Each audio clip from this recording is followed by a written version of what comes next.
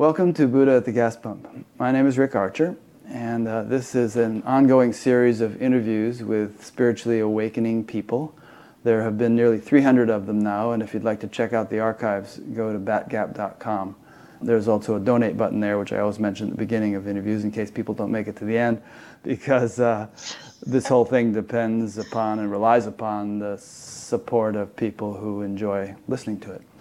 My guest today is Enza Vita. Enza is in Adelaide, Australia, where it is about almost midnight now. And she heroically has stayed up late and drunk more coffee than she's accustomed to drinking at this hour in order to participate in this conversation. I met Enza about 3-4 years ago at the Science and Non-Duality Conference at that time it was in San Rafael, California. She came to a presentation that I was moderating, which you can find on Batgap. It was a panel discussion with, well, it doesn't matter. It's a panel discussion on, she was noticeable in the audience, very bright. And afterwards, she came up and participated in a very deep conversation with one of the participants in the panel. And so I met her husband, her partner, Leo Drioli, who is a musician, and the two of them had flown all the way over. And I always had it in the back of my mind that I'd like to interview Enza, and finally we're doing it. So welcome. Thank you. Thank you. And it's good we waited, because in the years since we met, you've written this book, Always Already Free, which I read in its entirety this week and really enjoyed. Yes, actually that book was ready 5 years ago. It's just never got published until now. But I hear you were something of a perfectionist in terms of, really making sure it was clear and It was how the book started, basically. It wasn't meant to be a book. All that was just my journals that I kept as I was going through different experiences prior to realization and after realization. And basically one day Leo said, "Can I see what you've been writing in those journals?" And I showed him some, and he said, "They're good. You should consider getting them published." Mm-hmm. And obviously they were just jumbled up notes of everything. In the middle of it, there were quotes of Nisargadatta, quotes of other teachers, and and I have got the bad habit that when I hear something or somebody in a book or something, I write it down in my journal, right? And sometimes I don't even give it credit. So it was a little bit of a mess trying to make Jennifer, my really trusty assistant. I go to her, she typed it all, she put it through different copy Skype, making sure, and she would say, "Miss Enza, we found another one." She meant that it's not yours. I said, "Oh, who is it this time?" Nisargadatta. Oh, I knew that I didn't write that or something. So anyway, it took a process like that of trying to get rid of all this stuff. And but then it still was very thick. And some of the stuff wasn't really appropriate anymore because I changed. And so I kept on revising it until it got to the present format that it is now. Well, I thought it was really clear. Lately, I've been in the habit of just reading people's books or listening to their talks and stuff and not taking a lot of notes. I just kind of feel like I get to know them by reading their book or listening to their other talks and interviews. So that's what I did. And as I read, there were, if you had been sitting in the room, we could have had conversations about just about every page in the book, because there's all sorts of interesting points that come up, some of which concur with my experience and understanding, and some of which differed a little bit. And I thought, well, I'd like to question her about that. But I think all this will come out during the course of this conversation. So you're from Sicily originally, which is an island off the southern coast of Italy, and it's part of Italy. It's where the mafia is from. The Pope says... Yes, do you want me to start with that? You might as well start, and, The Pope said the mafia can't be considered good Catholics anymore. We do have mafia, and actually, I wasn't going to talk about this, but some relatives in my family were involved. We never did, because my dad didn't really belong to, he's usually passed on to the male lineage. So my dad married my mom, and he wanted to have nothing to do with it. But actually, I remember my grandmother being visited by some guys when I was a kid, and he seemed a very nice guy. I found out after that he wasn't that nice. And so you grew up in Sicily, and You know, there's a pattern that I've recognized among many people that I've interviewed and other spiritual people that I know about, which is that very often they have stuff going on when they're little kids. You know, they don't necessarily have a normal childhood. They have unusual experiences, and you know, my explanation for that would be that, you know, we all come into this life at varying degrees of spiritual evolution. Some very highly evolved, some maybe close to realization, some very far from it, probably due to development in past lives, and that therefore some kids are just inclined to sort of be different from their peers and to have interesting spiritual experiences at a very young age. Yeah, I definitely was different, and my family didn't really understand what was going on, and I think we talked about it with Jerry as well. Actually, when I was probably 5 or 6 years old, they took me to a psychologist because there was a sister of my dad that had some sort of a mental illness. So they obviously were very afraid that that's what was going on with me. Because I would be talking about lights, I would be talking about out-of-body experiences. I didn't use those words. I didn't know what they were. I would be talking about lucid dreaming, where I would be awake in the dream state. And so they thought there's something wrong with this child. And as a kid, it was actually traumatic for me to see how worried my parents were. And I decided that I wasn't going to talk about my experiences after that time. You know, so my mom crying, worried that there was something wrong with me, and sort of I zipped it from then on because I thought that I couldn't really. But I had all sorts of experiences like that. And at first I thought everybody was having them. But when I talked to my sisters or my friends, that wasn't happening. And so, yeah, and I also had some what you call memories of past life. Yeah. I didn't know back then what they were, but monks with red robes that I'd never seen before. See, I grew up in this little village. There was only like 1,500 people. We didn't even have a library. I used to catch the bus to go to school. So there was absolutely nothing. There was a church, and there was the local priest. And that was the closest that I could get to spirituality. And I would love to, sort of sneak back into the church even when nobody was there. And we had this really old priest. And he wasn't very friendly. He was like, "What are you doing here? Go home." And after he left, a young priest, probably in his 20s, came, and he was a lot more friendly. And so he became, in a way, my first teacher, where I'll be going there and sort of asking him questions. And he was very nice. You know, he would just try to answer however he could. But eventually, even he had to say, "Okay, just one question." So I had to think really carefully which question I wanted to ask. So you were full of questions. You know? I was full of questions because I was having all these experiences and nobody seemed to know what they were. What sort of experiences were you having? Well, apart the experiences of like every night I would go over the roof of the houses in this sort of a transparent ball, and I would also sneak out at night on top of the roof, and I would sit there and I would just look at the stars, and I would just feel so amazing, and I would fall asleep there sometime and wake up in the morning. I would have lucid dreaming where I would be awake in the dream, so there wasn't much difference between my normal everyday life and the dream state. I'll be fully awake. And this was like pretty young, 5, 6 years old? Very young. And also, you know, I was a pretty strange child. You know, when I was born, the nerve of this eye got damaged. And so by the age of 1 year old, the eye was blind. Oh. And yes, it's still blind, sort of. I can see a little bit. But back then, the eye also become cross-eyed, right? And in Sicily, there is this, because he couldn't see, in Sicily, there is this thing that people that have this sort of condition, they actually have psychic powers, right? Oh. So there was this, together with what they heard about experiences I was having, because I was talking, you know, when I was little, I didn't know that I had to shut up, right? So I was like the little witch of the village, you know? It's a good thing it wasn't a few hundred years earlier. No, well, and that's the thing. If you're a girl and you have, I guess, the a facial disfigurement. Back then, it wasn't as socially accepted as well. And, but I guess in retrospect, and the way the kids teasing me and stuff like that. Yeah.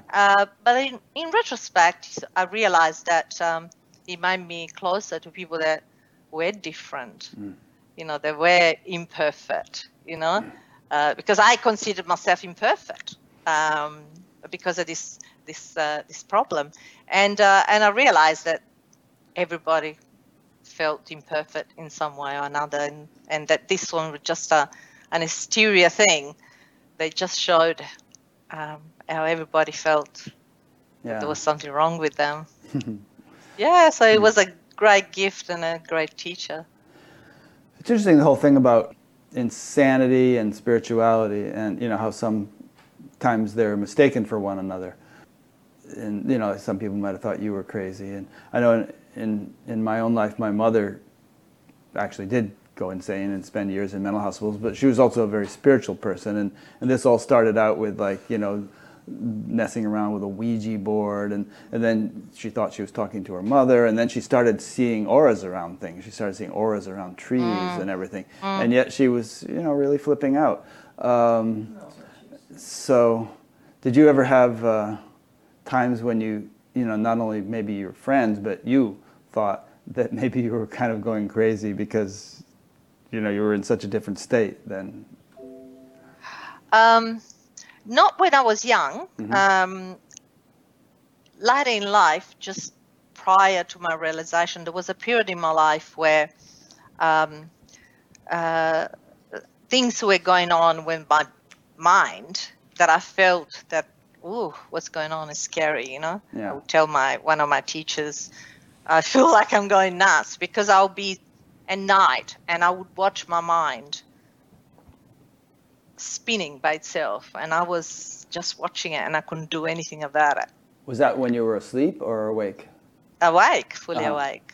I would just see the mind machine just going faster and faster and faster and faster, and as if I was almost locked out. So I was having all these strange experiences leading up to the realization. Yeah. Well, we might be getting a little bit ahead of ourselves, but, it seems to me, from what I've observed over the years, and probably you have too, that realization necessitates and actually can be defined as a huge transformation. And when you go from point A to point B, going from ordinary state to a realized state, all kinds of stuff has to get rearranged in your psychology, your physiology, and all. And sometimes that can be quite tumultuous, It is, and it still is. I'm still going through some stuff of that, some remains of that, because as that realization comes into the body, because people think that the realization of our transcendental state is it. Right. It's finished, right? So you go up the mountain and you have all these amazing experiences. You can have amazing. Some people don't. Your mind stops, your thoughts stop. You're blissed out all the time and all this stuff. So it's very easy for us to think that we've reached the ultimate state, but it's not the end. In a way, it's just the beginning. It's just the beginning. Yeah. It's just the beginning. In the first few years after my realization, after the first stage, I guess, the realization of my transcendental nature, all I wanted to do is actually sit in my backyard and just immerse myself in this amazing, love.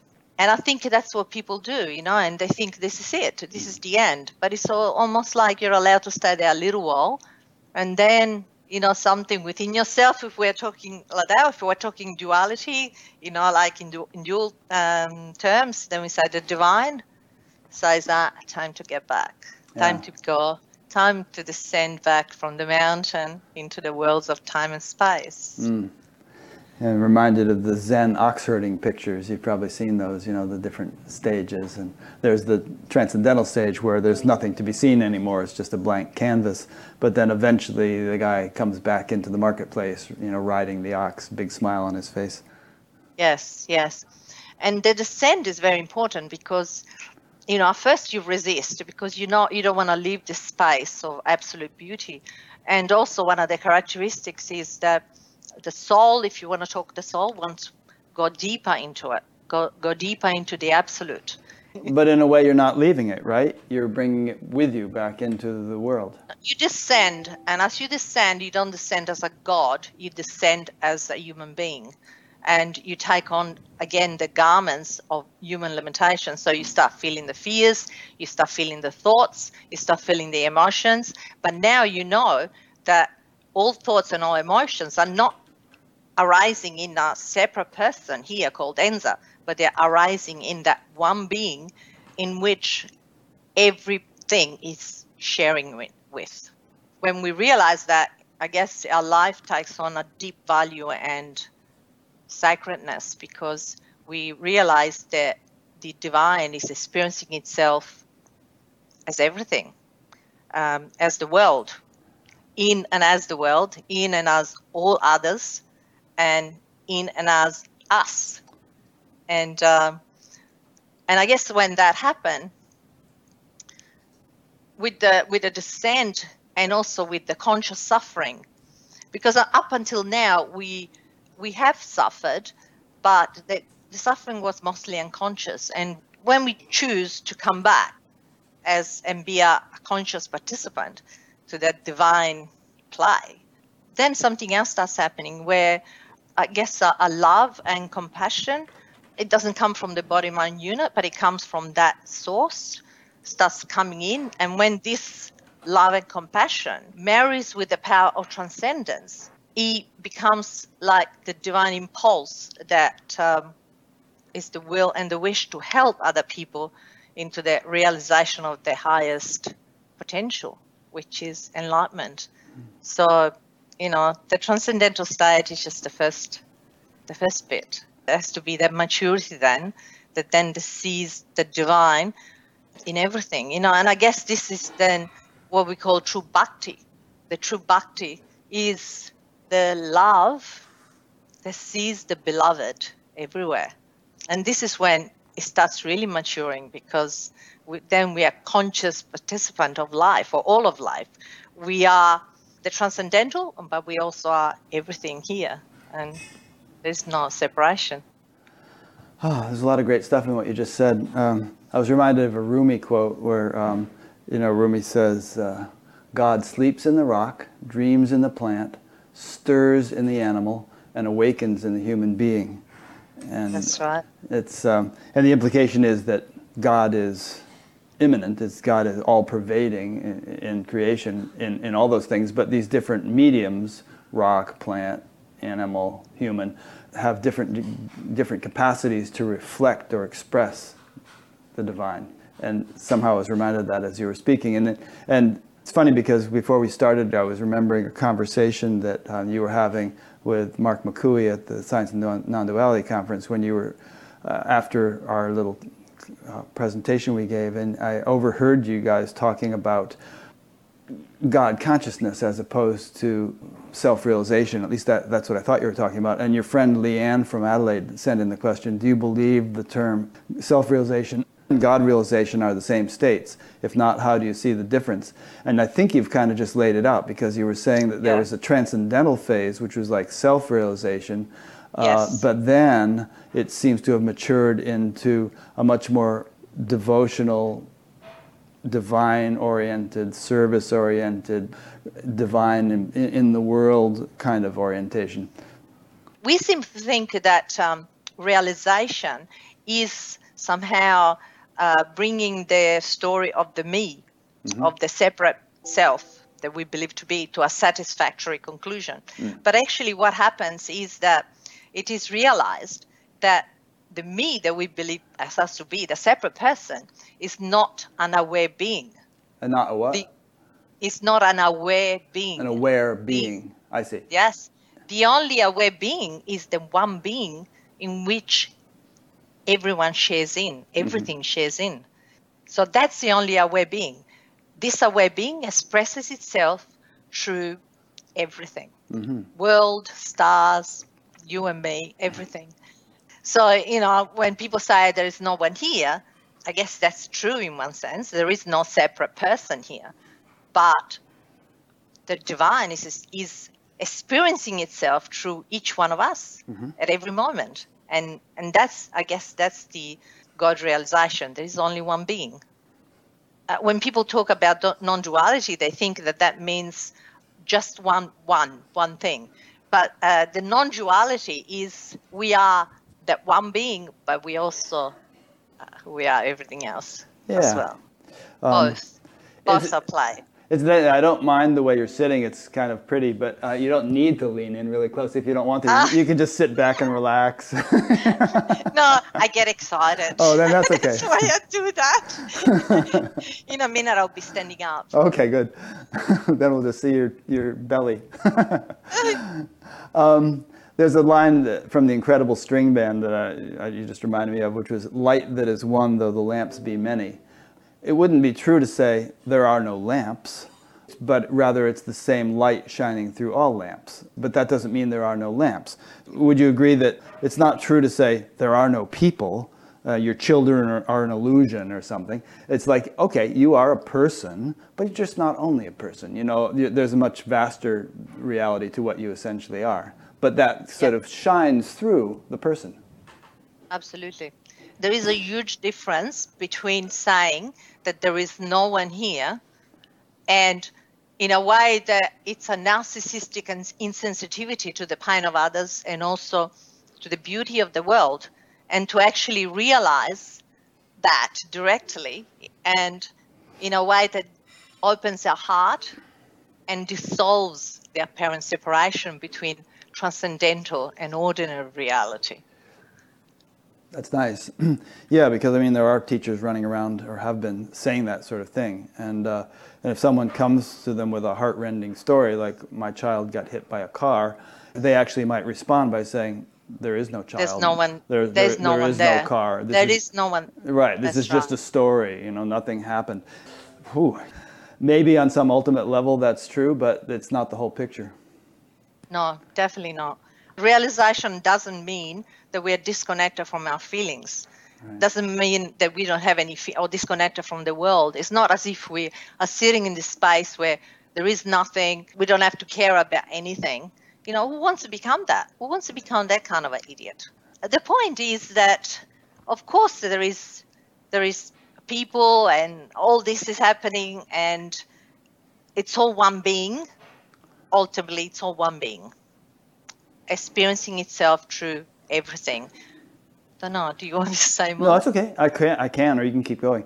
I mean, how could it be anything other than one being? Because if we analyze anything, you know, what is this? It's paper. But then what is paper? You go, okay, it's molecules. What are they? They're atoms. What are atoms? They're subatomic particles. What are they? Well, you get down to something that's not even physical. And, you know, that some scientists are actually, you know, they call it the vacuum state, and some scientists, John Hagelin, who was in that presentation I referred to, equates with consciousness and makes a really good argument of how the essential nature of what appears to be physical is consciousness, and that is obviously your essential nature. But, you know, having gone through all that, that is not to say there is no book, you know, and that we couldn't read this book and get something from it. So there's kind of a both-and appreciation of the universe. And there are obviously paths and teachers that say that there is nothing that we as the separate person can do to awaken. And this, of course, is absolutely true. But if there is still a person there, if we're still identified with the apparent person, then to say that there is nothing or there is nothing to do or that we're already enlightened, it's like deluding ourselves and just putting a veneer of lofty thoughts over our suffering of separation. And now usually I find that these people are even in a worse position than they were before they started seeking, because now they started with the denial of their suffering. They just live in a world where this connection is interpreted as being peace. And but sooner or later, God is always very merciful. Sooner or later, our suffering will resurface in full measure, and we will be forced to confront what we thought that we left behind. So it's just a stage. Yeah, it's a stage that some people stay in for a long time, but it's a stage. And actually, in the big picture of things, how vast the span of time really is, I guess it's not a long time. No. Just a blink of an eye. I run into these people and who say there's nothing to do, and usually what I don't know, it becomes sort of an excuse to not do anything, really, if you think there's nothing to do. But then, well, you got to do something, so I might as well get on the internet and start telling other people there's nothing to do. Yes, yeah. I always see, they even come sometime on my Facebook, and there are little wars on Facebook or social media about the two camps. Yeah. There is nothing to do, and you have to do something. And, even this is a stage, because I guess when you see that everything is that, then you lose interest in telling people that, for example, they are doing bowing and bowing, is that the right bowing, like you bow to bowing. a guru or something. That's Zen, and they do a lot of mantras. These people say, oh, well, that's a Jew practice, but it's like you don't care about telling them that these practices are not necessary. And at the same time, you don't go around telling the real radical non-dualist, that they say that there is no practice. You don't care about telling them that practice can be as natural as breathing. So everyone is trying to find their path there, and every path there is valid for that particular individual. Yeah, I mean, sometimes I say, well, people say, well, you shouldn't do any practice because it reinforces the notion of a practicer. And I respond, well, then you shouldn't eat because it reinforces the notion of an eater. That's right. There are the two prominent stories are you have to meditate to get enlightened, or you don't have to meditate. In some places they tell us, oh, you just need to drop the search, because you're already there, like some type of enlightenment but declaration, I guess. And maybe it works for some, but I guess for me it didn't work. I just traveled the road of suffering and seeking and studying, and then one day it came to an end, and then you dropped the search. It dropped itself. That's right. Yeah, and I guess ultimately awareness, our true nature, accepts everything. If somebody says that practice is needed, usually awareness will say, yeah, okay. And if somebody says the practice is not needed, awareness is able to embrace paradox and will say, it's not needed. And only the mind can't do that. See, and I guess this is the point. If we are in a state where something has been excluded, whether it's the ordinary world or something else, this is a good sign that we're probably still in a dualistic state, even though we might think that we've reached the ultimate.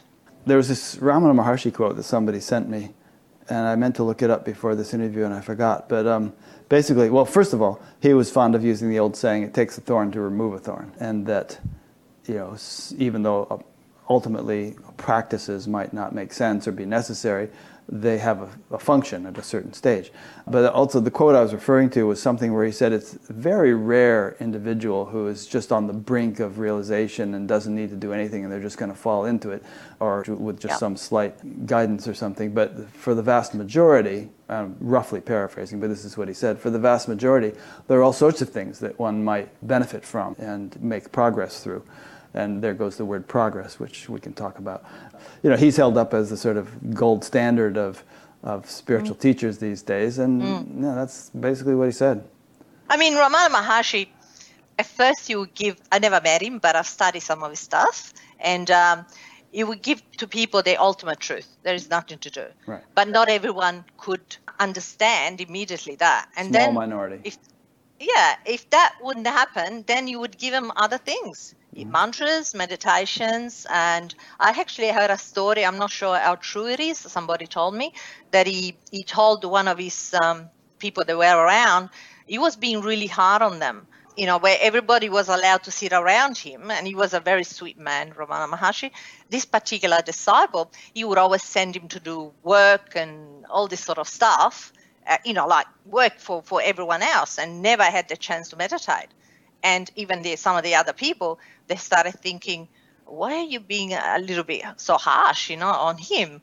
And yet, after many years of this guy doing service and never even sitting to meditate, once he finally was allowed in, and he sat down to meditate, he was right, and bang, it happened. Yeah, I've heard so. Yeah, so he needed that service to others to remove the obstacles. So everybody finds their own way there, I guess, It's a good point. To judge. Yeah, Shankara talks about the fact that not everyone is ready for Jnana Yoga, or the sort of the highest non-dual teaching, that various types of service and meditation and practices, karma yoga, and different things can purify one to the point where the highest teaching becomes appropriate.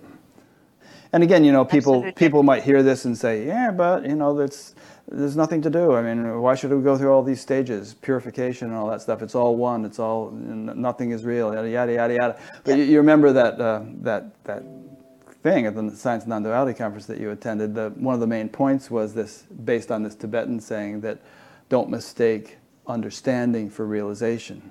Yes. Yes. And then the second part was don't mistake realization for liberation. But I guess we're dwelling on this because it is sort of a little bit popular or common to do this, to sort of read a lot of books, get good with the words, and then somehow convince yourself that you're actually living what all these words are referring to. Yes. Yeah.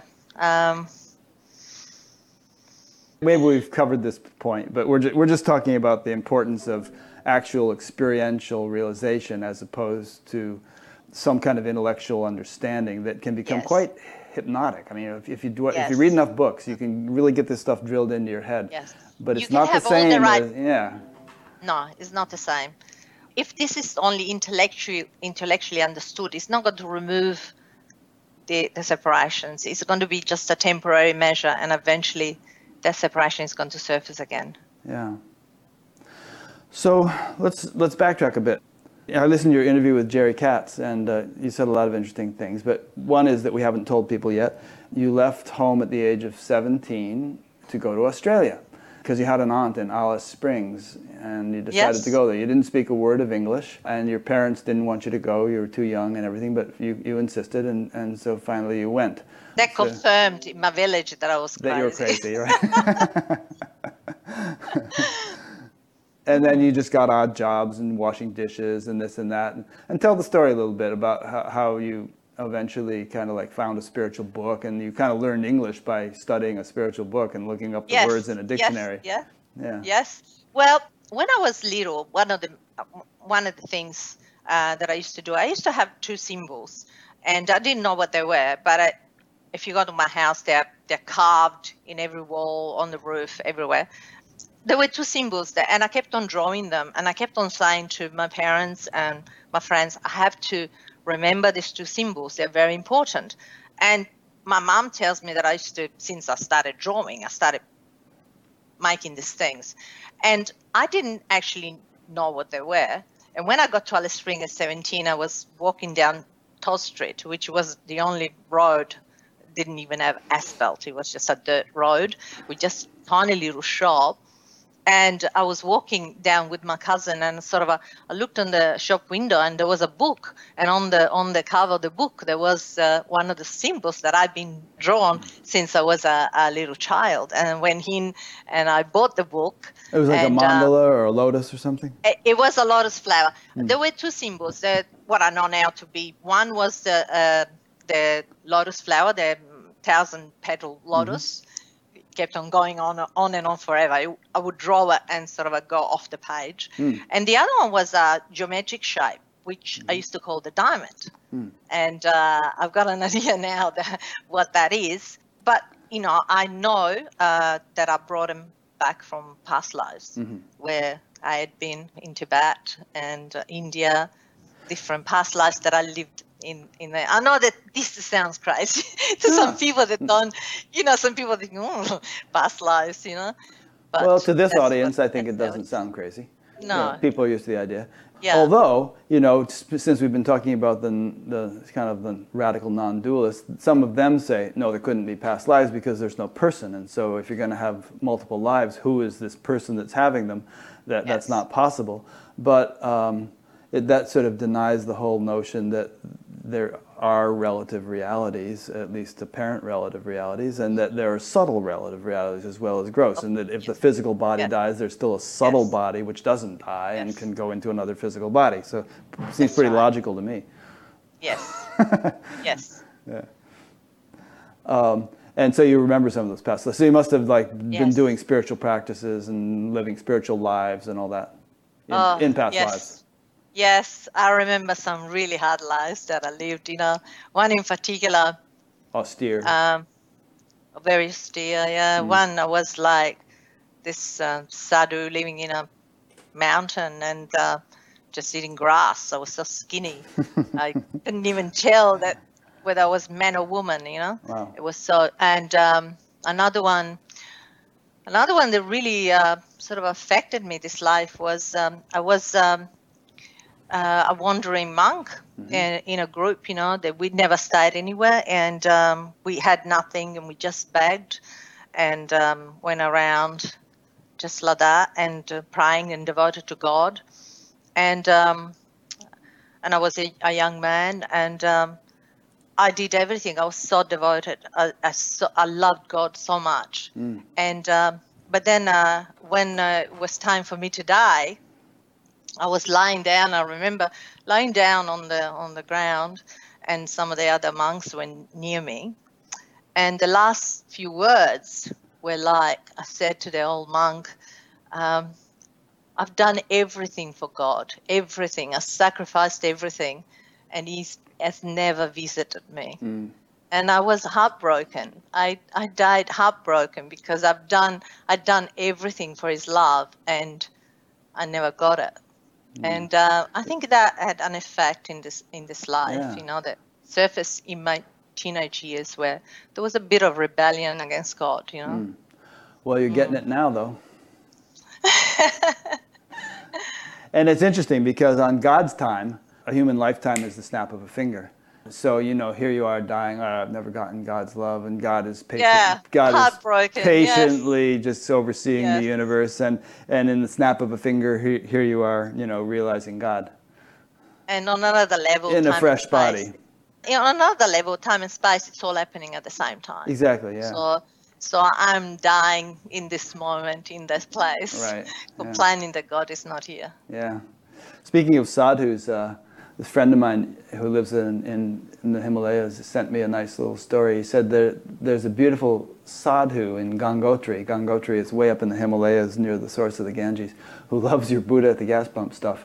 He lives in Gangotri year-round, much of the time with no electricity. His kutia, which is a little hut, buried in snow. But somehow he found your site and he loves it.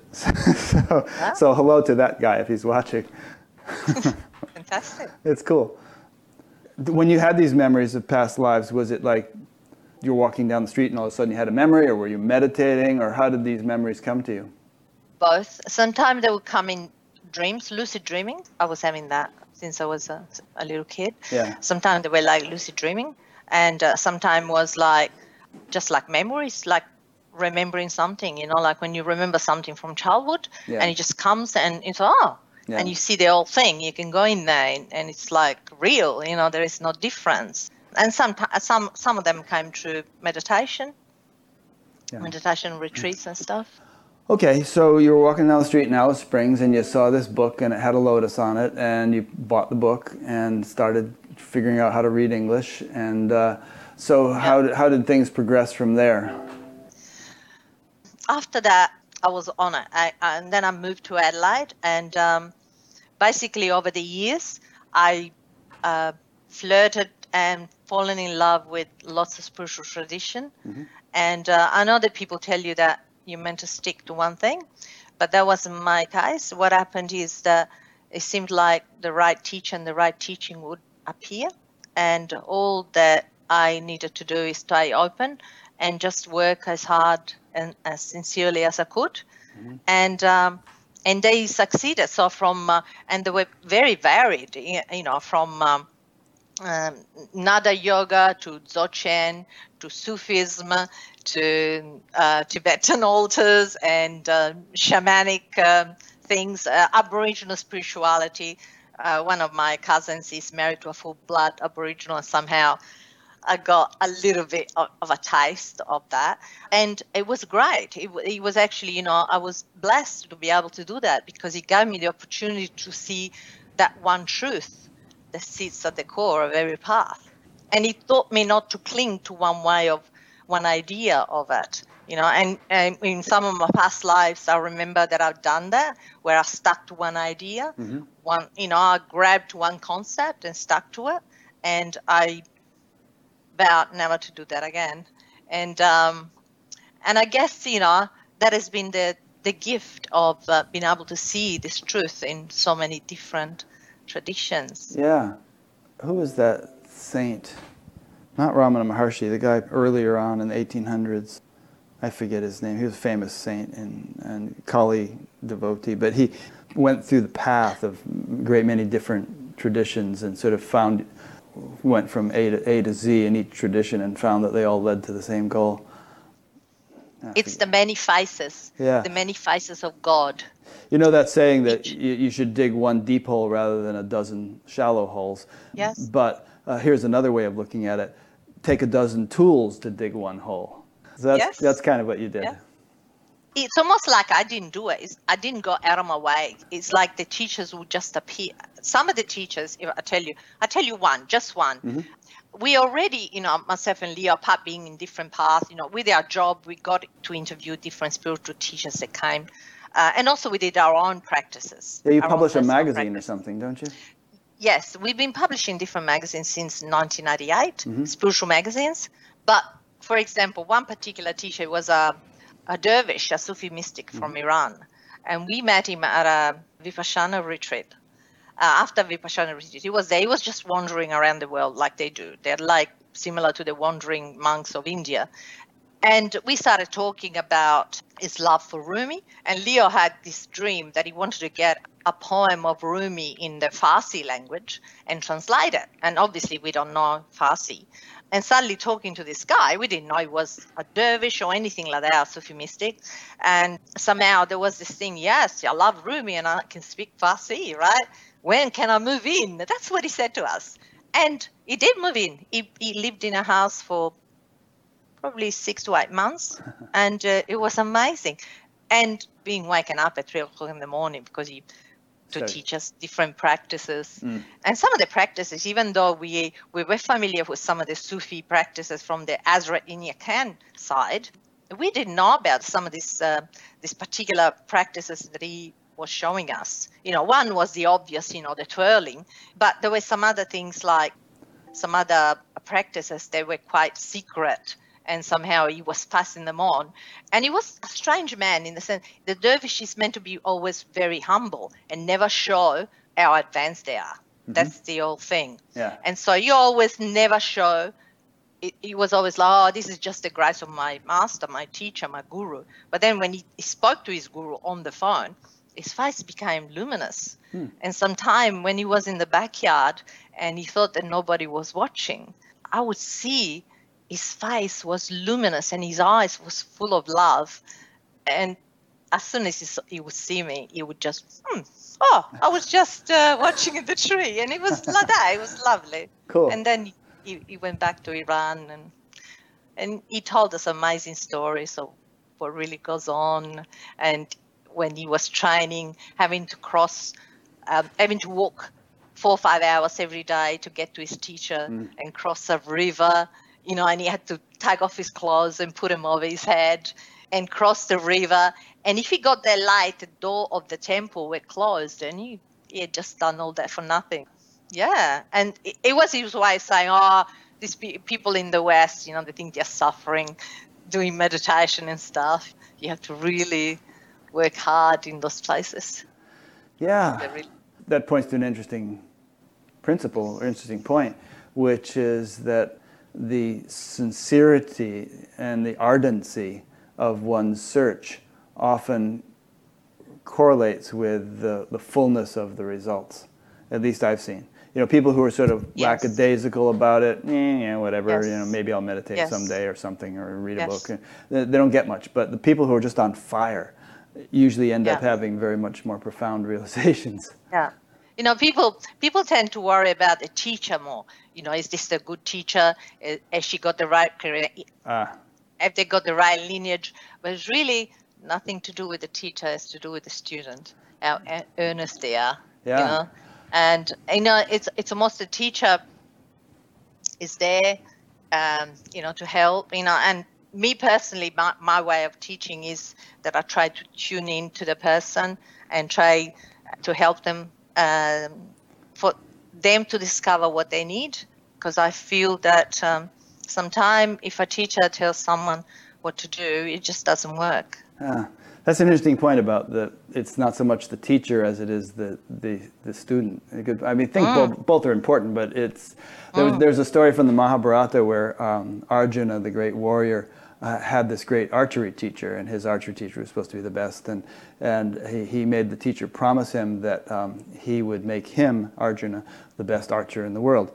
But the archery teacher had this other student named Dhruvya, and Dhruvya was very sincere and dedicated student, and he kept getting better and better and better at archery, and to the point where he was beating Arjuna, and Arjuna said, "Hey, teacher, you made me this promise, you got to get rid of this guy." So the teacher had to abide by his promise. So he sent Dhruvya away, and Dhruvya built a statue of the teacher and just worshipped the statue and dedicated himself to the statue and kept practicing archery, and got to the point where he was really good, way better than Arjuna, just from having the statue as his teacher. But it was really his determination as a student that yielded the results. Absolutely. Yeah, absolutely. After realization, there is definitely an energy that comes through the body of the realized individual, but this energy has nothing to do with the teacher. It's not something that you can turn it on and off. And what I've noticed is that this energy sometimes is very strong, and actually when it's very strong coming through this body, Leo can't even sit next to me, can't even sleep in the same bed. It just upsets him too much, it stirs him up, so he goes and sit on the other side of the couch. And so, there he is again. But it's nothing to do with it's not a conscious thing. And I've noticed that this energy seems to respond to the openness of the other to this energy. Sometimes I look at someone and my eye starts watering. They feel really hot. And I know that there is this energy. But I know that it's almost the other person that is drawing it out. Yeah. Nothing to do with me. Really, honestly, nothing. That's the pure truth. And it reminds me a bit like probably women that have breastfed relate to this. When I was in my 20s and I had my child and I was breastfeeding him, the child was in another room. And as soon I heard the child crying, the milk started flowing. Mm-hmm. It's nothing to do with, and actually what happened, so it seems funny, but it works like that. It's not like the mother thinks, now I have to feed the baby. It's just inbuilt in there. Yeah. It's just spontaneous, and it works the same way with this energy. You told that funny story about the restaurant. Oh! You want to tell it just for fun? Sure. Well, when I was actually breastfeeding, I like to go out. I like to sit in a coffee shop and look at people. So I'll take my baby, Jonathan, and then if he needed to be fed, I'll just feed him. So I was having my coffee and the baby cried, and so I get him to put him on my breast. And so the milk is starting to flow because he's crying. But before I could put him on my breast, the milk shoot out a couple of meters to the table of the people next door. So it was quite embarrassing. Now the principle here, obviously, is that it's the openness and willingness of the student that elicits the giving from the teacher. Yes. That's the principle you're trying to make. And it's not from the teacher. It's the giving from that divine impulse that wants awakened. If anybody that is ready to be awakened. Yeah. It's teacher is just a vehicle. She can't turn it on. It's not as if the teacher can go, I like you, and now I'm going to give you this energy. It doesn't work like that at all. It's like a reservoir of water, a great big reservoir. I mean, if you put a drinking straw up to it, not very much water can flow through. If you put a bigger pipe up to it, then more water. If you put a great big huge pipe, then a lot of water can flow. So the reservoir is the same, but a lot depends on how big the pipe is, so to speak, how receptive the student is.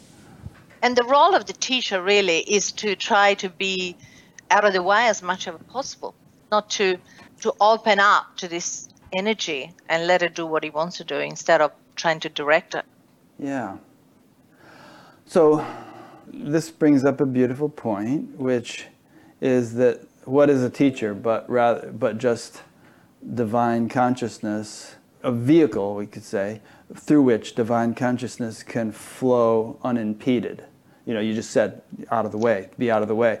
And most people are kind of in the way of divine consciousness. Yes. They're not a really obstacle-free conduit through which divine consciousness can flow and express. And it's never-ending, this process. That it's not as if a realization suddenly, you know, I have to be the perfect conduit for God, you know. Mm-hmm. You just learn and you keep on stretching and you keep on growing. There's never ending to the process. Yeah. That's kind of what we were talking about in the very beginning, that in a way, self-realization is the beginning. And after that, then the vehicle keeps getting refined, purified. Yeah. Mm-hmm. And in a way, well, at the beginning of our spiritual journey, the progress, if we want to call it that, is assessed by the degree of inner expansion. As we get into progressively more subtle inner territory, for lack of another word, then the progress is assessed with difficulty, because what actually happens is the dissolution of the self in the absolute. Small s, self, right? Yes. Yeah. Of the small self into the divine. Mm-hmm. And there are degrees, you know, and this is the job, I guess, of after the realization of our transcendence, what some people call purification of the vehicle, and it can take many years, the entire lifetime, and maybe there is never ending to degrees that you can actually dissolve more and more into the divine so that there is nothing left. So why do you think that in some spiritual circles, progressive development is a dirty word? You know, why do some people have a problem with that? Well, they have a problem. You know what I mean, well, right? I mean, some people, oh, you're progressive. You know, and I'm not progressive. I don't have a progressive orientation. Well, it's what we talked before. We are awareness, and as awareness, there is nothing we need to do. Mm-hmm. But unless this is being directly realized, it's not going to do any good. It's just a game we're playing. But it's also part of the journey, you know, we've all been there. Has there ever been anyone who has directly realized awareness and embodied it to the greatest possible extent that it can be embodied? Is that even possible, much less precedented? I don't think. I think it's an ongoing thing. I don't think any human being can actually do that. You know, my realization was about 8 years ago. I haven't done really much teaching, apart the ones that directly have communicated with me through emails. And I've done a 6 weeks course, mainly to test my different practices that I had. And the reason for that is, in some traditions, and I believe in that, is that after realization, they tell you you need to be at least 10 years maturing, and, you know, and I think some people, they get a realization of their transcendence and they immediately start teaching. Right. And I think it can be a bit unsettling, because I've changed so much since when it happened 7-8 years ago. At the beginning, I was a little bit radical, I guess. There's nothing to do. Yes, but I've mellowed, and that comes with experience and maturity of this energy. As we go along in this conversation, we'll talk more about spiritual maturation and what qualifies one to start teaching, or whether some people might be trying to teach prematurely. But a question just came in, which I want to read to you. Dan from London asks, you have talked a bit about lucid dreaming. I have also had a lot of lucid dreaming as a child and always wondered how it was different from waking reality. In later years, I've realized that perhaps the exploration of lucid dreams can be a tool to explore reality. For example, in the lucid dreaming state, I will often wonder at the source of the reality of the dream. Do you think that lucid dreaming can be a tool to be used on the path to enlightenment? And if so, how might this be the case? Absolutely. Lucid dreaming is a very valuable tool on the path of awakening. And there are some traditions which I've studied, like Dzogchen, where it's a big part of waking up, and mainly because we can get a glimpse of our nature easier in lucid dreaming than we can, because more or less the mind is out of the way, and it's more directly accessible. And also, when we start having regular lucid dreaming, we start realizing that there's no difference between a lucid dream and ordinary life. It's the same. It's all one thing. It's all one consciousness. Yeah, the most powerful and dramatic awakening I ever had was in a dream, actually. It was just really profound. We tend to dismiss them. We tend to dismiss dreams, but in some tradition, like what I just mentioned, Dzogchen, they're actually used very much for unfoldment and awakening. It would seem that, and see if you agree with this, that the reason that is the case is that during dreams, or even during sleep, if sleep is wakeful, that it's a much more innocent state where there's much less tendency to be controlling or gripping with. Yes. And the mind has got less power. You're more fluid, more malleable. Yes, definitely, absolutely. So would you actually advocate somehow culturing the ability to dream lucidly as a practice? As I said, I haven't got yet much practice in teaching. I have a few students and that I work with. Do you somehow enable them or encourage them to do lucid dreaming? What I actually do, I actually tune in to what they need.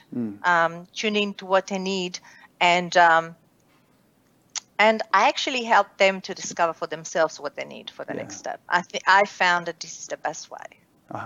So it may be lucid dreaming, but it may be something else. Yes. In your book, and I think maybe also in your talk with Jerry Katz, I heard you talking a lot about effort versus non-effort, and how, as you understand meditation, it's a very effortless, natural process. In fact, you were talking about studying with some Zen teacher, and the Zen teacher was talking about controlling your mind and not letting your mind wander and space out and all that.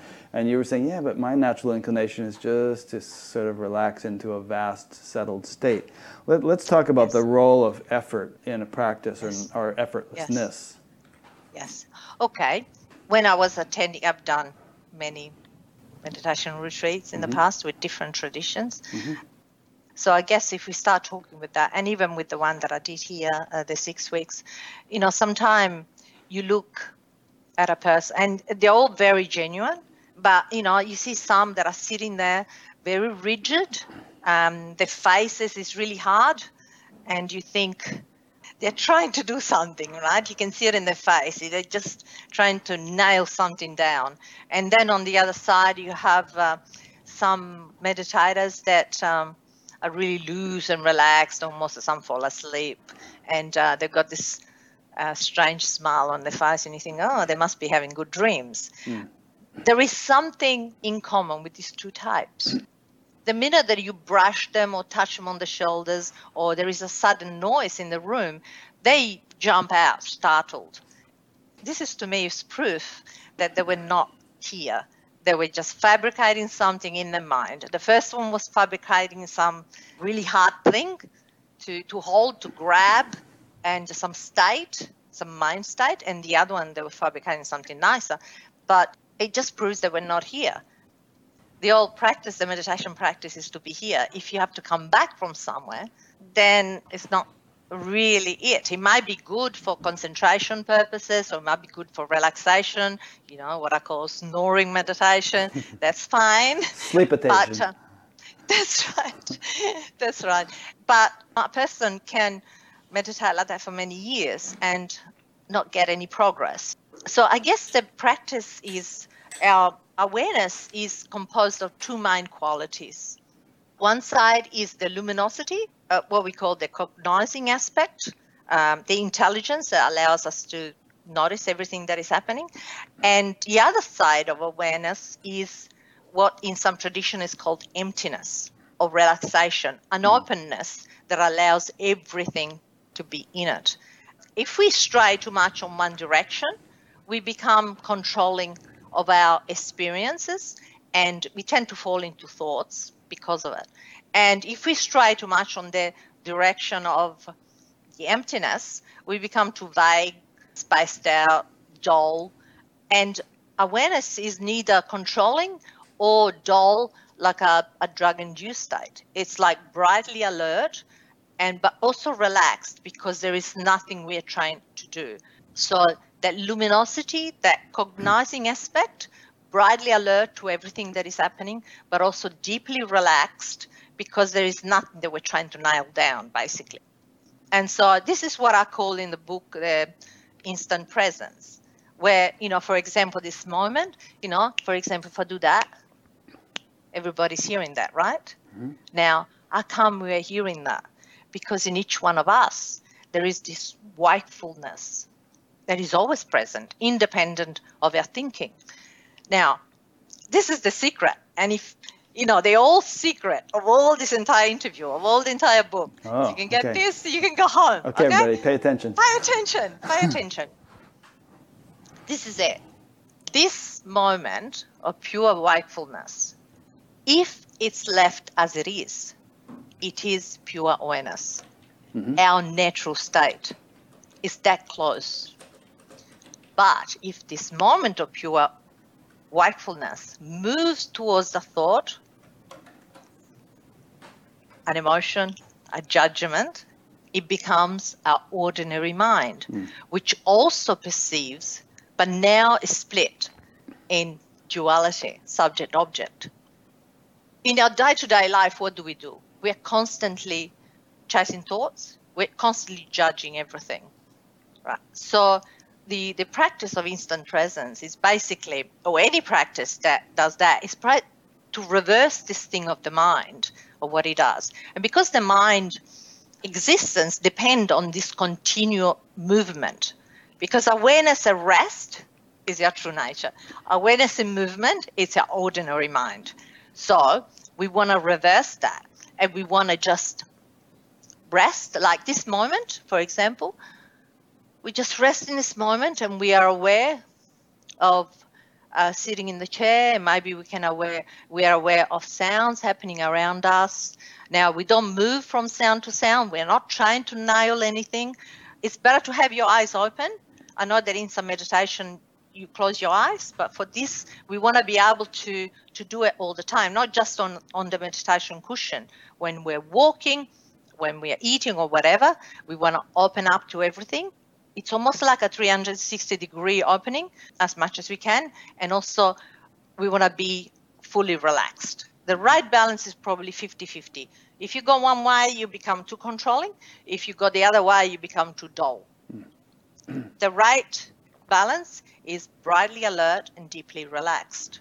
And you can actually adjust that in yourself. And there are some different little practices. For example, if you start becoming dull, you just sharpen the wakefulness aspect by being more bright. And maybe this is like put your body a bit more straight.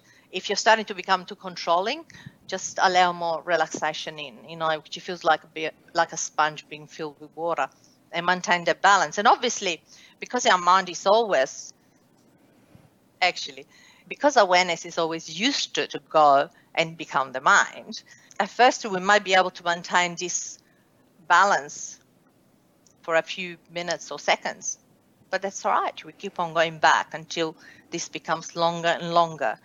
And this is basically the practice. This is all we're doing. And we do it with the eyes open because we want to be able to do it driving. It makes you an excellent driver because you're very alert. And also it makes you a nicer driver because you're relaxed. You're not going to abuse anybody, cutting you off or anything like that. Did you practice something of this nature yourself prior to realization, or is this something that you kind of came up with to help people afterwards? What happened is this was probably 4 or 5 years before realization, and I'd done other practices, and at that time I was doing the breath meditation, the Zen type of meditation. And one day I just heard a sound in the valley. This meditation center was in beautiful part of Adelaide Hills. I heard a dog barking, and somehow it felt like that dog was barking within myself. And then I heard another sound, somebody coughed in the room. And again, and suddenly it was like I was the space that contained all these sounds that were arising. And so what I did, it only lasted a very short time. But what I did, I tried to repeat that by opening up to the sounds around myself.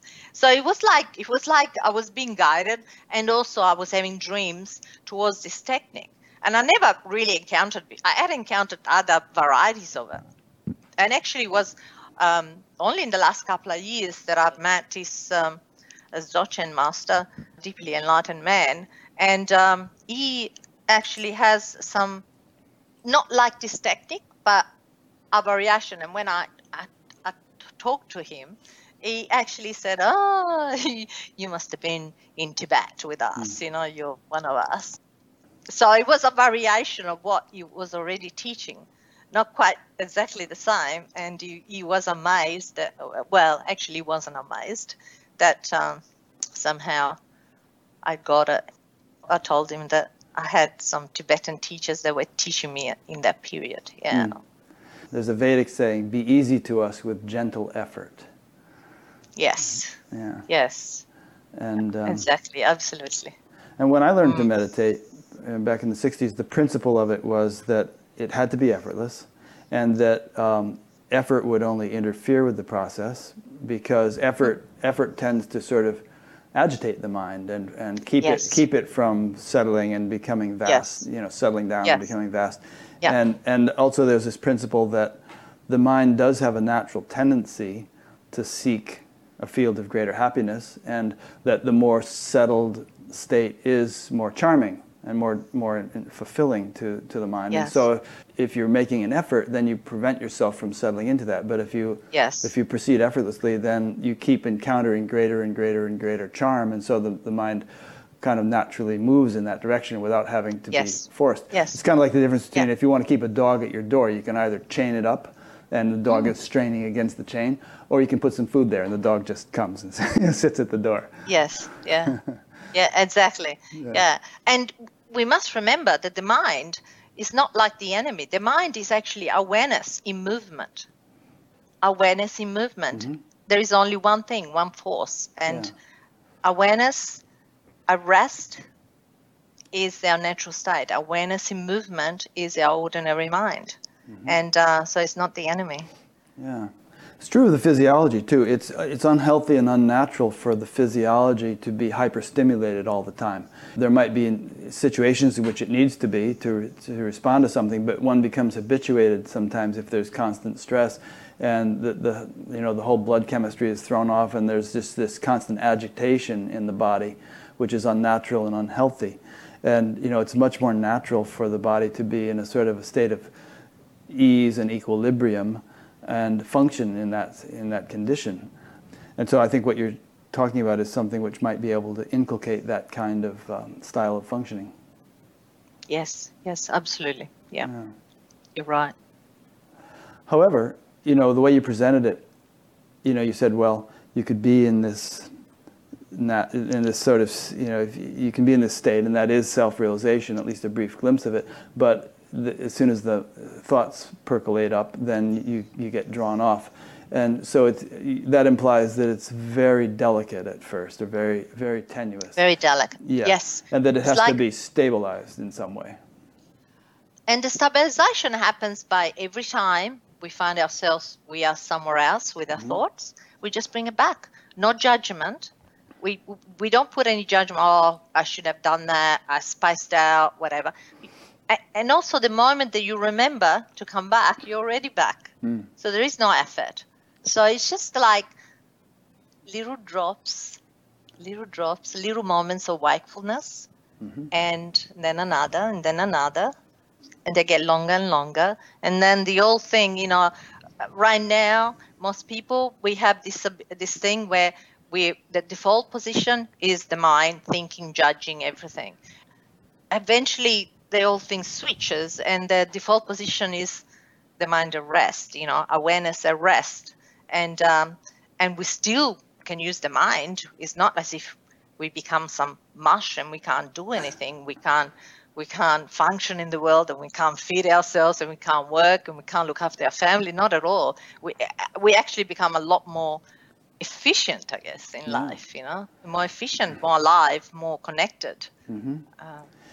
There's a verse in the Gita which goes, yoga karma sukoshalam, which means yoga is skill in action. And yoga, of course, means union.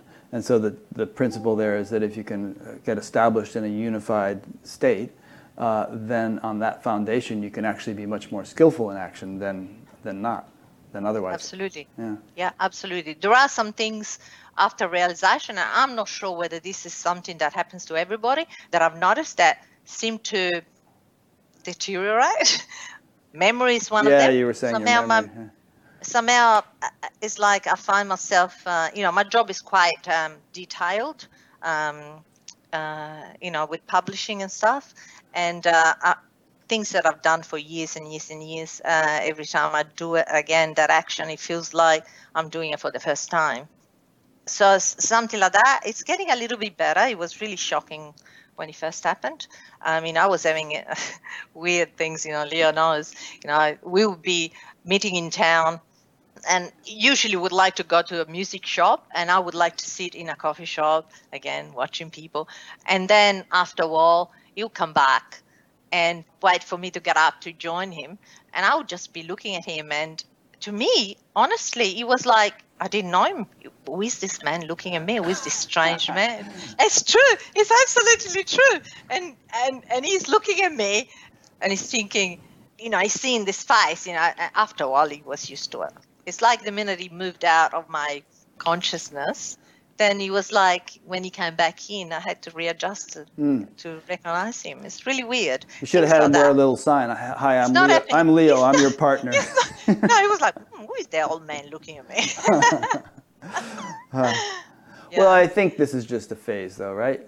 It is a phase. It's an integration phase. It's not happening as much anymore. No, right. It's not happening.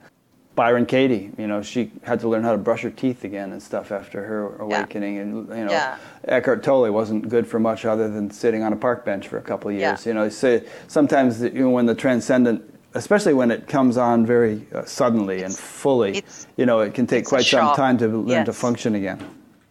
Yes, absolutely. I didn't get that bad, mainly because I've got a very demanding job. I've got more than one job. I've got 30 different hats that I have to wear every day, and so in a way it was like rude shock. I had to make it work, and so I had notes everywhere, trying to remember things and stuff like that. And I think that in a way was good because he got me to be a bit more integrated. Integrated. Yeah, it's good. I mean, if you had been able to just sit in the garden and stare at the flowers. I wanted to do that. Yeah, you wanted to do that. I really wanted to do that. I just wanted to go into a cabin in the middle of nowhere and live the rest of my life there. I realize now that there would have been a very selfish thing to do, but that's how I felt. Yeah, divine had other plans for you. Yes, and when you're asked to descend, you might refuse, and eventually, it's like you come down, partly because of the love that you feel for the beloved, and partly because you know that if you continue to resist, you might be kicked down here again. Yeah. You might be. I think there is no choice. This is part of the plan. There's no other way. That's another verse from the Gita. Yogaста kuru karmani, established in yoga, perform action. So it's not just like we get established in yoga and just veg out, but have to perform. And because, wouldn't you say, I don't want to put words in your mouth, but true realization is not, it's something that's going to be there under all conditions. Whether you are doing something, driving in heavy traffic, or sitting looking at the flowers. It has to, and if it can't be maintained under all conditions, then it's not really a true realization, or not really a mature realization. Absolutely, has to be lived. In fact, like I've met these amazing monks from different tradition. The ones that I'm talking about right now, I'm thinking Tibetan ones. they must sit and meditate for hours. Mm-hmm. And when the bell rings, they are fully here, alert, they get up and on with their task. There is no adjusting, there is nothing. They're just in the world, and they're so very efficient. Sometimes in meditation retreats, you see people, after the couple of hours of meditation, they come out, they're all spicy and, soft. They have to readjust to the world. There's none of that. It's just here, fully integrated. And that's where you notice, some of these long-term meditators. I met this beautiful monk. He had been a monk since he was 3 years old, and he was now I think it was 97. And it was just amazing. He couldn't speak a word of English, but we still communicated. It was lovely. He was a lovely man. Speaking of monks, you told this story about how when you were a little girl, you used to, you told it earlier in this interview, how you used to float above the rooftops in a bubble or something like that. And then I heard you tell a story where you actually met an old monk who said that when he was a young monk, he used to, in his meditation, he used to see this little girl floating in a bubble. Tell us that story. This was like Norbu, that's his name, is a Dzogchen teacher. And we were invited to interview him, would have been, 3, 4, 5 years ago maybe. And we went there, and naturally Leo knows all these stories because I told him, right? And we were sitting there, and he was doing his 2 hours talk in the morning, and he starts talking about when he was a monk and he was in meditation, and he would always see this little girl in a bubble dressed with this velvet green dress with little daisies at the bottom. Well, that was my dress. My auntie used to make all my dresses. We never bought shop dresses. And I had this, my favorite dress was this dark velvet green dress with daisies at the bottom. And when we heard that, I was sitting closer to him, so towards the front, and Leo was sitting a little bit at the back. And I turned to look at him, and he was like, "That's you! What's going on?" And so this monk had experienced that 30, 40 years ago when you were actually having the floating in a bubble experience. But then, time and space, as I said before, it's all it's not really linear. It's not linear, so that's amazing. That's interesting. And that's why I felt a very strong resonance with this teacher. Before we met him, we had never met him before, and I kept on seeing his picture in various Shambhala magazine or whatever Leo buys, and I kept on saying to Leo, it's like he's calling me from the picture. It's like there is a connection. And there was a connection, That's cool. I heard you say that you always had this feeling like in this lifetime you were just destined to be realized. It was just going to happen, and you were kind of sloppy as a spiritual practitioner compared to Leo, for instance, and compared to some other people. You're just like, meditate, not meditate, whatever. But it's going to happen. And, and it happened. And Leo knows, and it's like we've been together sort of over 30 years. I've always told him that, and he sounded. If somebody heard me, sounded. She's like, she doesn't want to do anything. She thinks somehow she's going to be special to get this thing. But it wasn't like that at all. It wasn't like a feeling. It felt like this lifetime is my turn. I don't know. You just had a premonition or something. Yeah, and I know I've worked really, really hard in past lives. I worked really hard. You paid your dues. Yeah, and it was just an internal feeling. It wasn't in my mind. It was more in my heart that told me, this time is your time. Okay, so we've alluded a lot to your awakening, to your realization, and we've kind of done that in a way that takes it for granted that everybody knows exactly what you experienced when you had this realization, but I don't think they necessarily do. So tell us about the actual experience of this realization that we've been discussing. What actually happened is that I was doing this type of meditation, what I now call instant presence. I've been doing it for several years. At this meditation retreat, a local meditation retreat, we used to meditate Tuesday and Saturday half a day, and then once a month we used to have a 4 days retreat, and then 7 days retreat every second month. We did that for a long time. And so I'd been doing that for a while. And a few months before the realization happened, I started getting lots of energy in my body. Sometimes the energy was so strong, it was shaking the body. Naturally, I told the meditation teacher, and she said, this is a good sign, keep going. By the way, she knew that I was doing something different than what she was teaching. And at first she was a little bit like, well, I don't know, because she didn't know about this particular thing, and she thought I would be lost in the mind. Somehow she knows that I was doing something different. She said, this is a good sign, keep going. And then we did this 7 days retreat, and it was the last day of the retreat in the morning. So I sat for the last session, and then we would have lunch, and then everybody would go home. The minute that I sat, within like maybe first few minutes, I started feeling this, first this intense energy coming up. And it was so strong that it actually scared me. And then I closed my eyes again, and I saw what I can only describe as a black reflective surface. My attention was caught by it. And when I looked at it, still all happening on the inner, I just realized that I was watching myself moving. But this self wasn't the self that I knew myself to be. It wasn't this self. It was something so big and terrifying, that my mind just fainted. I just couldn't, even now, I can't actually even talk about it. Really? I just say it was like dark radiance. You can't talk about it because it's hard to describe, or you can't talk about it because it brings up feelings of that terror that you experienced? No. It's just, I don't know what words hard to describe. Use. Yeah, okay. Yeah, very hard to describe. Yeah. It doesn't make sense. A dark, reflective surface, right? Doesn't say much. Right. And yet there was so much contradiction in terms, really. Yeah. All I remember, the next thing that I remember was the bell that announced the walking meditation, 10 minutes. And I heard the bell, and then, I didn't even know who I was.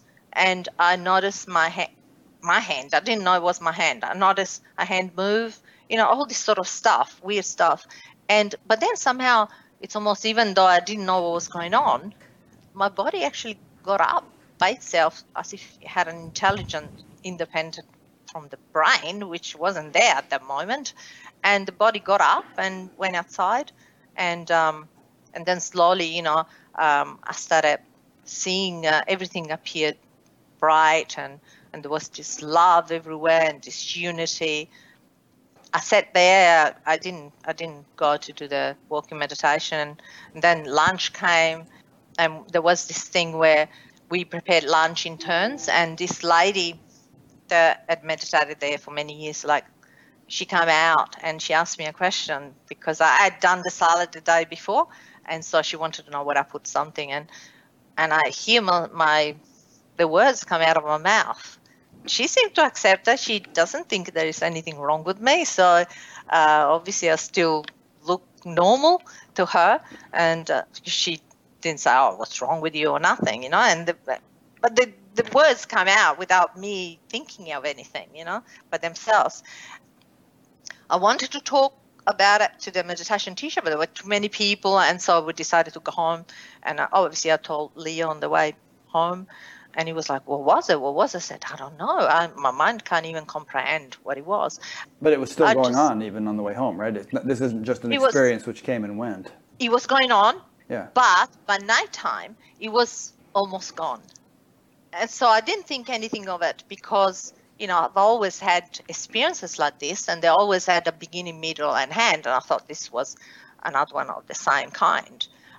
And then I remember that night, I started feeling really sick in bed, and I started coughing up this mucusy stuff. And I was sick for about almost a month.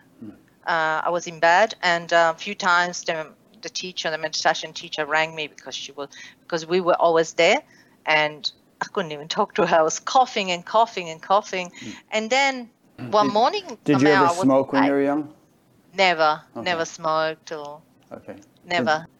And then sort of one morning I wake up and we had a dog, a Maremma dog, and we decided to take him for a walk because I was feeling better. And Leo was walking in front, and we live in a sort of a hilly, in the foothill of Adelaide, so it's a bit hilly. And I remember that he was walking in front with the dog. And I just looked over the valley like this. And as soon as I did that, suddenly it was like I saw that everything that I was looking was all inside me. Like those mini experiences that I already had. But this was a bit different because there was no actual separation between what I was seeing and a person seeing them. Sort of, it's like everything was arising and dissolving and everything was me and everywhere I looked was me. So that was, but while this sounds fantastic, also was thinking, this has always been like this. And I never noticed. How could I have missed it? I did remember that when I was a child, I was seeing things like that.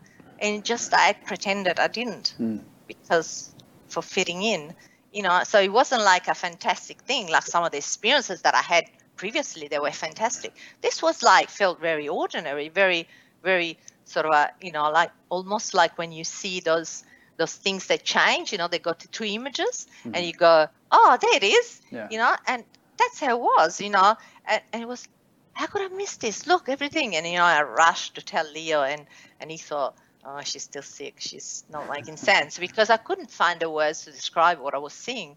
I was saying, I am everywhere. So he thought that I meant confused, you know, like spiced out. Right. I am everywhere. And this is what I also told the teacher a few days after. And she was like, what do you mean you're everywhere? You know, she couldn't understand it at first. Yeah, what I didn't have the words to explain it. And that's what happened. Do you feel that that month of sickness was some kind of a purging that had to take place before the realization could happen? Some kind of a preparation phase? I think so. Because the doctor came at home and gave me all this stuff, and I was taking the antibiotics and all this, and they were not doing anything. Yeah. They were not doing anything until I was done. Yeah. Until, you know, I coughed up all this stuff. This kind of stuff has happened to other people. St. Francis of Assisi went through something like that. He got really sick before his awakening. And really? Yeah. And if you ever watch the movie Brother, Sun, Sister, Moon, he almost died. And then when he came out of it, he was like, big change. There are a lot of other stories in various spiritual traditions of people going through a real intense catharsis, you know, physical stuff. And then when they work through that, then boom, there's a clarity. Yeah. I find the body, for me personally, the body's where the one that gets affected usually. Yeah. Like that. Well, it's the instrument through which this is lived, is it not? Yeah. Well, some people, I've talked to some other people, it's more like their mind or their depression maybe and stuff like that. I never really had any of that. It's always my body that seems to suffer, getting adjusted to the energy, you know. Yeah.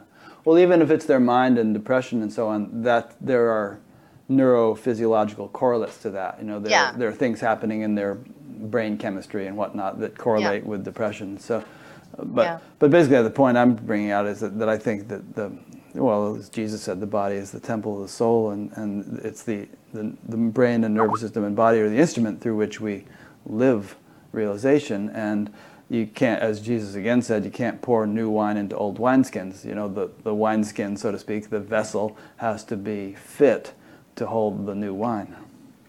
Yes, absolutely. Yeah. That's what happens. And Ramana Maharshi said it's like an elephant entering a tent. Good point. Or something along those lines, right? Sometimes it does a little bit of damage. Yeah. Or else the tent has to be expanded to accommodate the elephant. The elephant, yeah. Maybe it has to be taken apart. So in a way, it's good for people that this stuff happens. For some of us, that has happened slowly and gradually has expanded their ability to be able to contain this energy. Yeah. Some people that get it all at once without any preparation Can burn them out. sometimes it really throws them. I've got a friend, she works, she's a nurse in a mental hospital in Adelaide, and she's sort of tuned in to spiritual stuff, and she tells me a lot of people there, they've had premature awakening, and they couldn't contain it. Interesting point. Kundalini awakening, and she's there sort of trying to help as best as she could, but unfortunately they just fill them up with drugs. I know, it's a shame because, and that's what all these traditions like Ayurveda and yoga and whatnot are about. They're about, making the physiology capable of sustaining awakening. Yes. And you can actually end up in a mental hospital if it's not capable. So a lot of times those things are dismissed by some spiritual seekers as just being a fixation on the physical, or they're not really going for the essence of the spiritual teaching, but they're really part of the package, and having a value for being able to sustain the shock of awakening.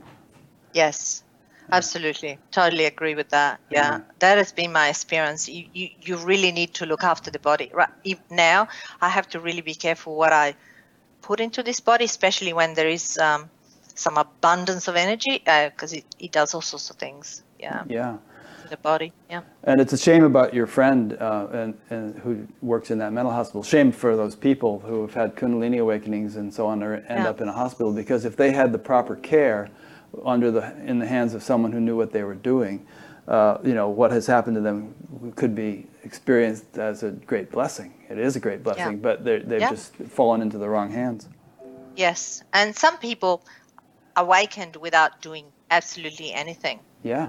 It just happened to them, and I guess that's what threw them out of balance. They didn't even understand what was going on. They had nothing to, so they just went to the doctor and they were put on drugs, I guess. And I think it's becoming actually more common these days, because awakening there's some sort of epidemic going on in the world.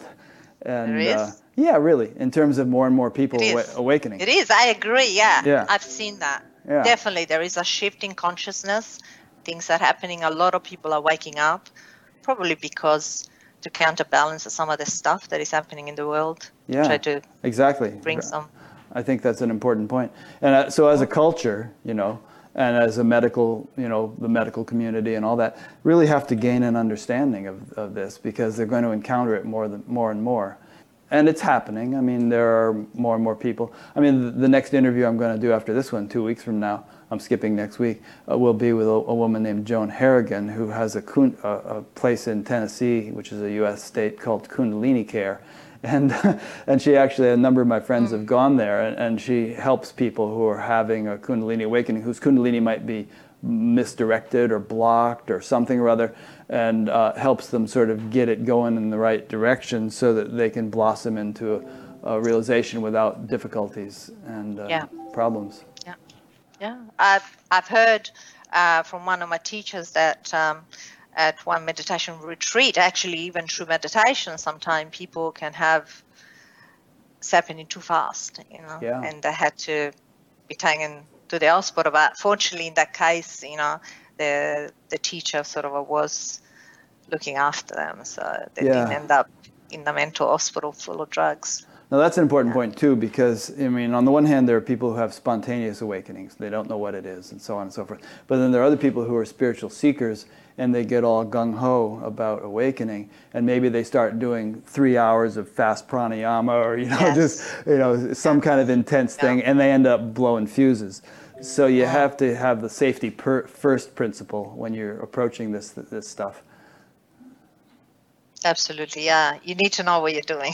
Yeah. I wouldn't personally. I wouldn't necessarily play around with Kundalini without knowing exactly what you're doing. It's a bit. It can be very dangerous. It can be very dangerous. Yeah. I mean, I think it was Gopi Krishna who wrote a book about Kundalini, his own experience, and it was, just hellacious, the stuff he went through. In a way, we're playing with fire. It's divine fire, but there's a real merit to having the proper guidance and proceeding in a sensible way. Yeah, when I was young, sort of in my 20s, one of the things that I actually explored was some practice that was meant to awaken the Kundalini. Mm-hmm. And I immediately started having experiences, like this fire coming up onto my head, and I thought that my head was going to explode. And as soon as that happened, the teacher came there and was trying to help me, but it was like then I think I squashed it down, and it happened a few times. And that night I had a dream, and it was a lucid dream, and a teacher gave me like a blow up thing, and I started blowing into it, and it was a snake. At first, right? I was blowing up this toy snake, but then all of a sudden the snake became alive, and I couldn't control it anymore. It was a huge python, and to me that was, the teacher was saying, "Don't play with this." Interesting. And I stopped. Yeah. That's interesting. And of course, snake and Kundalini. That's right. I got the symbol. Yeah. I was saying, right now you think you're just in control, but once the python awakens, you won't be able to contain it. Wow. So that's cool that you got that guidance. That's the value. That's the value of that dream guidance, I guess, that we can tune into. Yeah, and that brings up a whole interesting point: is who are these guys that guide us in our dreams? I mean, are there somehow beings hanging around, and they actually? Ultimately, it's only awareness. Right. Ultimately, is that one being that is doing everything and taking the shape of everything. Yeah. A stone or anything, But obviously, on a relative level, there are beings, there are spiritual teachers here on Earth and on other planes, I guess, talking in relative terms. Yeah. But ultimately, it's just awareness that takes on all those shapes. Sure. Yeah. Well, ultimately, the shapes are only awareness, and ultimately, if you want to say it, that's right. Ultimate, the whole universe is just awareness. Ultimately, that's it. There's only one thing, one player. Yeah. But, again, and/or, paradoxically. And/or. It's both. It's both. Right. Yeah. And so there are, you and I are the same person. We're different people. Both are true. Yes. Yeah. Yes. And one so, heart, but two separate bodies. Right. And all these beings and these teachers and so on, they exist in, great numbers, not only in physical human bodies, but on other dimensions. On other dimensions, yes, absolutely. Yeah. On other dimension. And they will appear into your life when that time has come. That's what has been my experience. I didn't have to look for them. They just manifested either in the dream state, in inner planes, or in the physical. Yeah. That's probably another good safety point, which is don't go looking for these beings. You don't want to go off into who knows what, looking for who knows what you'd find. But if they're needed, they'll show up, or they'll do their thing. Yes. Yeah. So anyway, you had this realization, and it took a while to integrate and stabilize, and the memory thing, we've talked about that a little bit. Hey, one thing we didn't mention in the memory thing is, have you noticed that the memory in a way has become much more efficient? It's not like your mind is cluttered with all kinds of stuff that you really don't need to think about or remember. Yes. But when you do need to remember some particular thing, there it is. That's true. Yeah. That's true. A lot of the stuff that I used to remember before is not necessary, right? Yeah. That doesn't come up. But if I need to remember something that is really important, you'll be there. Yeah. That's what I found. So I guess there is that trust in that. So you probably don't go through your day with 3 or 4 songs in your head and thinking about what happened yesterday and what's going to happen tomorrow and blah, blah, blah, blah, blah, blah, blah, while you're, meanwhile, trying to do something that has no relationship to all that noise. The noise isn't there. No. The default position is awareness at rest. But the awareness in movement, the mind is still there. I haven't become sort of a spaced out individual that can't do anything.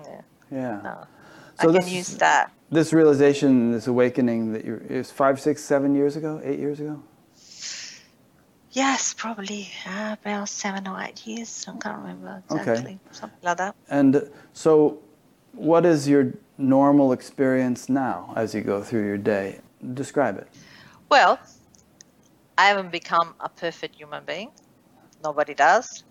In a relative sense, We all have imperfections, blemishes. I guess that's the paradox, that on one hand, we are that one being which is pure and perfect. On the other hand, we have a body-mind which has got karmic patterns and karmic conditions. So even the most enlightened teachers in the world, they're still human beings. So nothing has really changed. You would have to ask Leo, because he's lived with me. He probably knows better than me. But it just feels that all that has happened is that I've lost some ideas about what was. And before, I always tried to be perfect and strive for perfection. And now it's okay. There is nothing wrong, I guess that's the thing. We always think that there is something wrong. But what about if there is nothing wrong? There's never been a mistake since the beginning of the universe, right? What about if there is nothing wrong with the way we are? And what about if the divine just uses our idiosyncrasies? Is that a word? Idiosyncrasies. Yes, that's it. That's the one. Yeah. And what about if my experience has been, he uses everything. Yeah. He uses everything to experience itself through that vehicle, the way it is. I don't know if I answered your question. Ask me more if you partially, yeah. So let's say you're going through your day, you're cooking, you're driving, you're talking to Leo, you're doing different things. Do you find that there's a sort of a continual multi-dimensionality to your experience where on the one hand you're active doing these things, but on the other hand there's a sort of a continuum of silence, so that it feels like in a sense you're not doing anything? And also, perhaps even more so, that in a sense that nothing is happening in the external world because that silence permeates the external world as well. So on the one hand you are driving and cooking and talking to Leo, but on the other hand nothing is happening. It's like this paradoxical, simultaneous, I don't mean to put words in your mouth, but does that describe your experience? Okay, when I'm by myself, for example, maybe this is where you've been. When I'm by myself and I don't need to exteriorize myself, I need to exteriorize myself to talk to you now. Exteriorize, yes. Exteriorized, yeah. Then there is just this profound stillness, profound silence. Then it feels like when I need to exteriorize, there is the appearance of someone that is talking to you now. And so this movement between that and the appearance of the person still happens. But now it's not believed anymore that it's actually a separate person living in this body. So that's the difference. And does the silence go away? Let's say the silence is... It's always there, yes? Yes, yeah. The silence is the base that contains everything. And then, the example of the ocean and the waves, the ocean is still there, containing all waves and all the time. But there is still the appearance. So the appearance of the person still happens. It always did. But now I don't feel that somehow I have to maintain some position in order to be a spiritual success. I can just let it happen, like it's okay. There's nothing wrong with the appearance of the person. It's useful. So would it be fair to say that now there's the appearance of the person and there's also this abiding silence, and the two get along very well? Where now, 30 years ago, there was the person, but there wasn't the abiding silence. It was just the person, and that was the only reality. Yes, absolutely. But they're both the same. It's like the sun and its rays. It's the same thing. It's still all sun.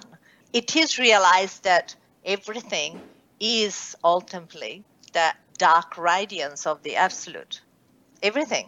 And when you see that, life becomes amazing, I guess. Our life as it is, sometimes messy, sometimes out of control. It's always miraculous.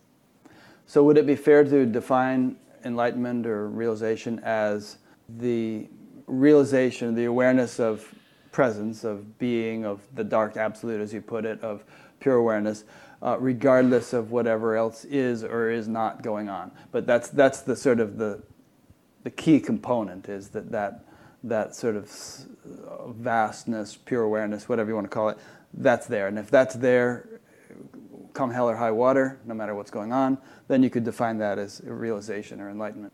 Yeah, there is always the sun. The sun is the primary source of all light. Whether or not And there's clouds. Yes, that's right. Yeah. And the rise of the sun, and also the sun on a puddle of water, it's all sun, it's all one being, and yet appears as different things. Right.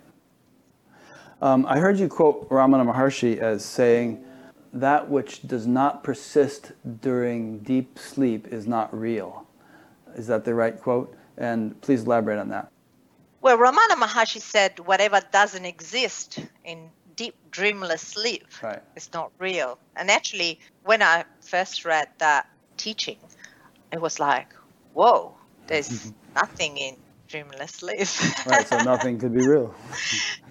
So everything is an illusion, right? Yeah. I guess the deep dreamless sleep, which we all go into every night, all of us, there is something in there. What that something is that pure awareness, unaware of itself. So basically, it's like if we go back to the example of the sun needs an object. You know, if the sun is in space and there is no object, there is no light. The light happens when it hits an object. And that's when consciousness happens, you know, which is consciousness is a bit different than awareness. Even though it's all one thing. In your terminology, the way you... Yes.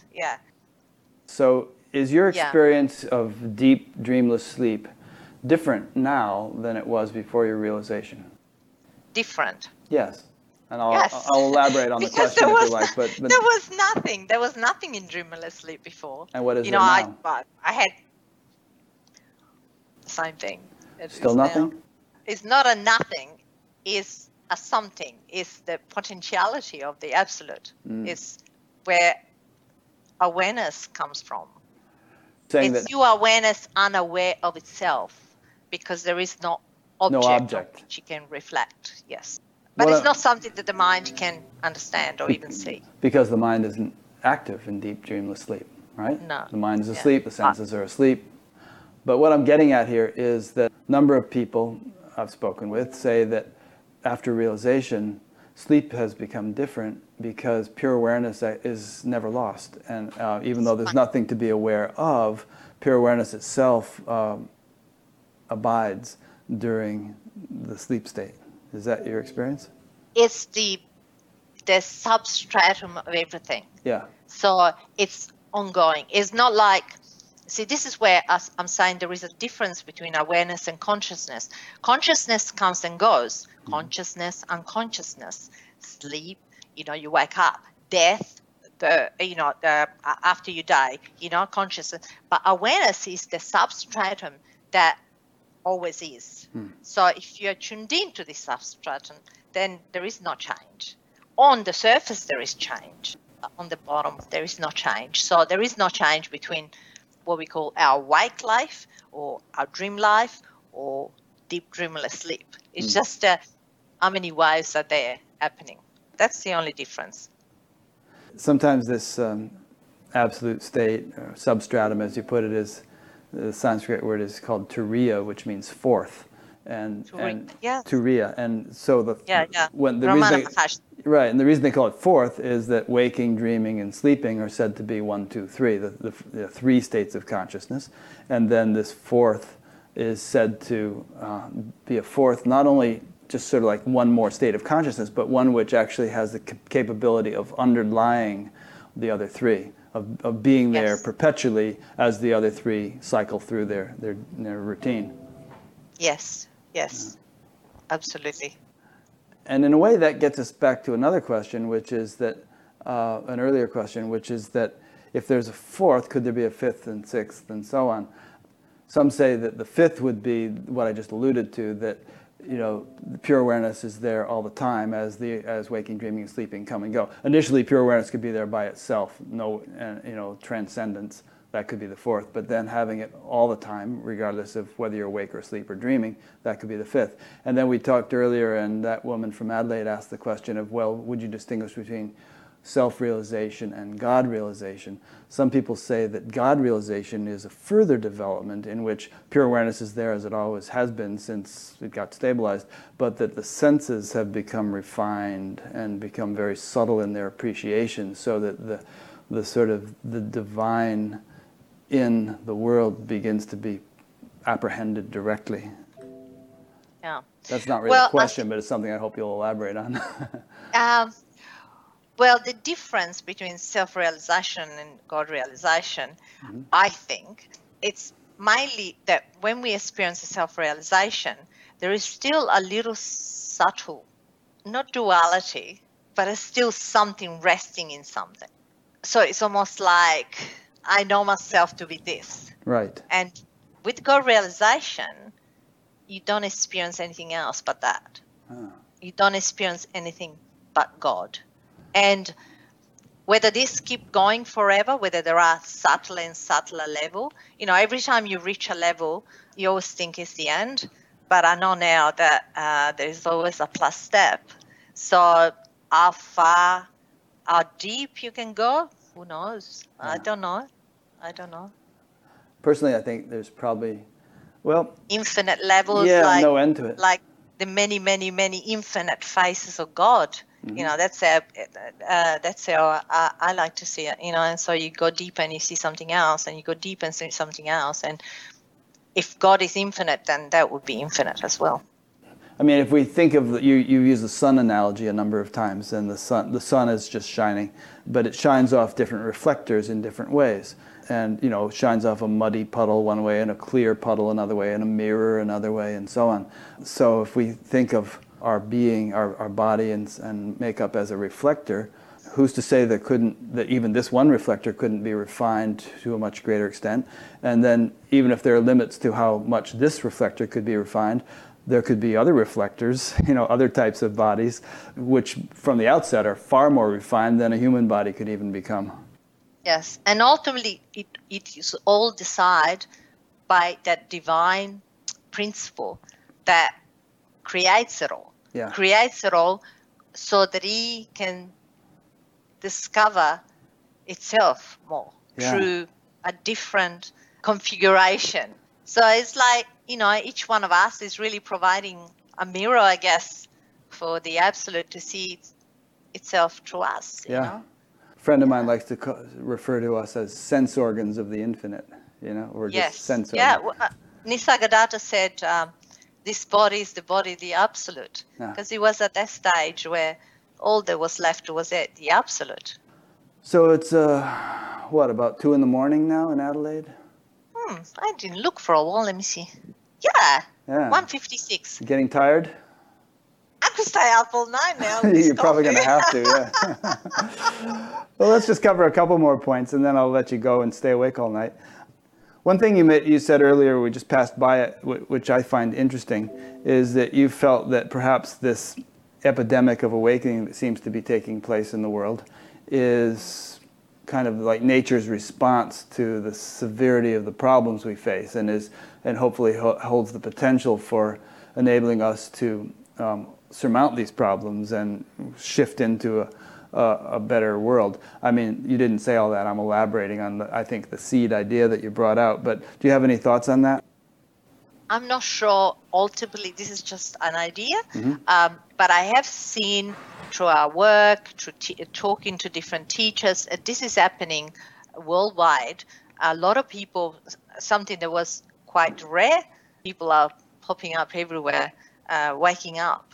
So there is definitely a divine plan behind this. So ultimately, I'm not sure exactly why, but this is what's going on. And I think we're moving into an era where maybe what I said to somebody is the guru is dead. The era of the guru is dead. But this, I mean, not that spiritual teachers would disappear, but maybe more the guru that is some superhuman being with super special qualities and perfection. That is moving away, and what is coming is the era of waking up together. So there might be still somebody, a teacher there, but more like a friend, not like a superhuman, perfect being. Yeah. My guess is that there will always be extraordinary souls, you know, Yes. but even the extraordinary souls have told us throughout history that, hey, you can be like me. I mean, Yes. Jesus said, "What's all these great things that I do? You know, you too shall be able to do these things, and even greater things." He said. Yes. I think that's the thing. I mean, and even in that tradition, despite the fact that he'd said that, many would consider it blasphemous to suggest that one could become as enlightened a being as Jesus, you know, or something. And that's puts a little bit of a ceiling on that. Yeah. If we're all the one being, why not? Yeah, why not? And But I can see your point. Some people probably be very upset. But you suggested some other human being could achieve that status, that level of unfoldment, I guess. Right. Because there is this sort of attitude of we're all flawed and we can never totally overcome our inherent flaws. And Jesus, you know, this divine being was perfect and we can never be like that. But I think the point you're bringing out is that if you're a human being, then sure, there's always going to be some kinks, some glitches, but there are great heights to which a human being can rise. And those kinks are the ones that, in a way, are there because that one being wants to experience itself through those kinks. Yeah, yeah. Little salt That's makes the how I see vegetables it. sweet. Yeah. You know, I heard you say that when you first had your realization and started telling some friends, they got mad at you and thought, who are you to say this? You know, how could it possibly happen? And you just, you look like the same as you always looked, you know? Yeah. You're not floating 2 feet off the ground. Yeah, you know? well, your family and friends are the worst. Yeah.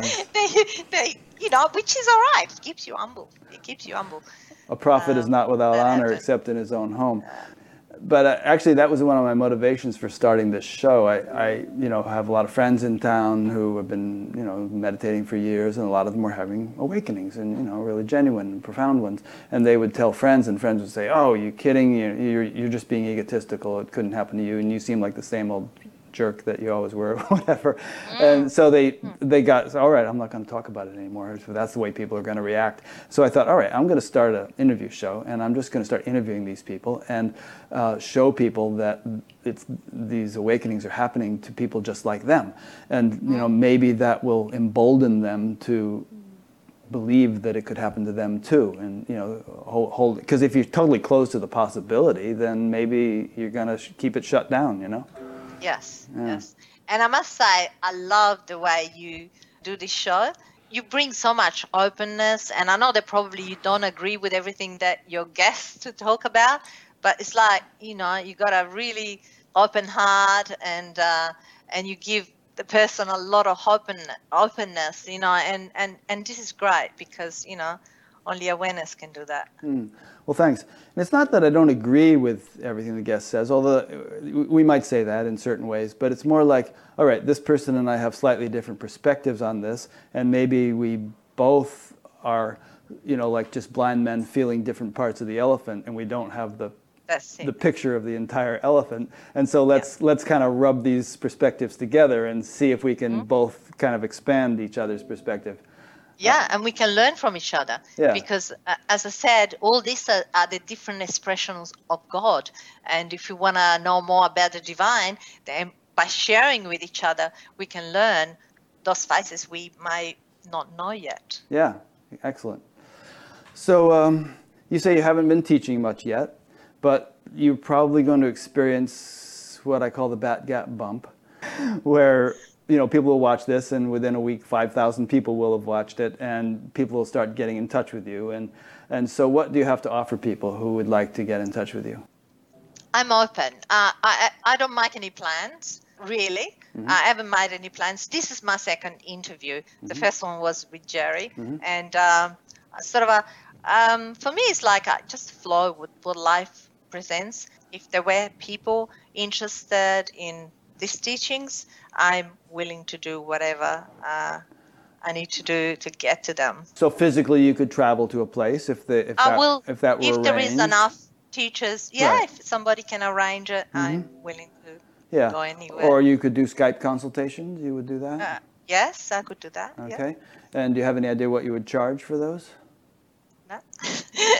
I've actually set up a non-profit organization that, because what I want to do is try to work out some sliding scale, because I don't want to somehow prevent people, right. exclude people. So I haven't really noted down how it's going to work, but I was thinking of a sliding scale with a very minimal cost, or maybe even free for some people, and going out for people that can afford it, and stuff like that, so that everybody. We're actually starting with this foundation. We're starting meditation for kids and for people that might have handicap, and also offering maybe troubled teenagers. This is all nice. in the what's going on, and also to people that can't really afford to go to very expensive retreats. Yeah. Older people. And this is mainly something you'll be doing in Australia, or will you be somehow putting it on CDs or something?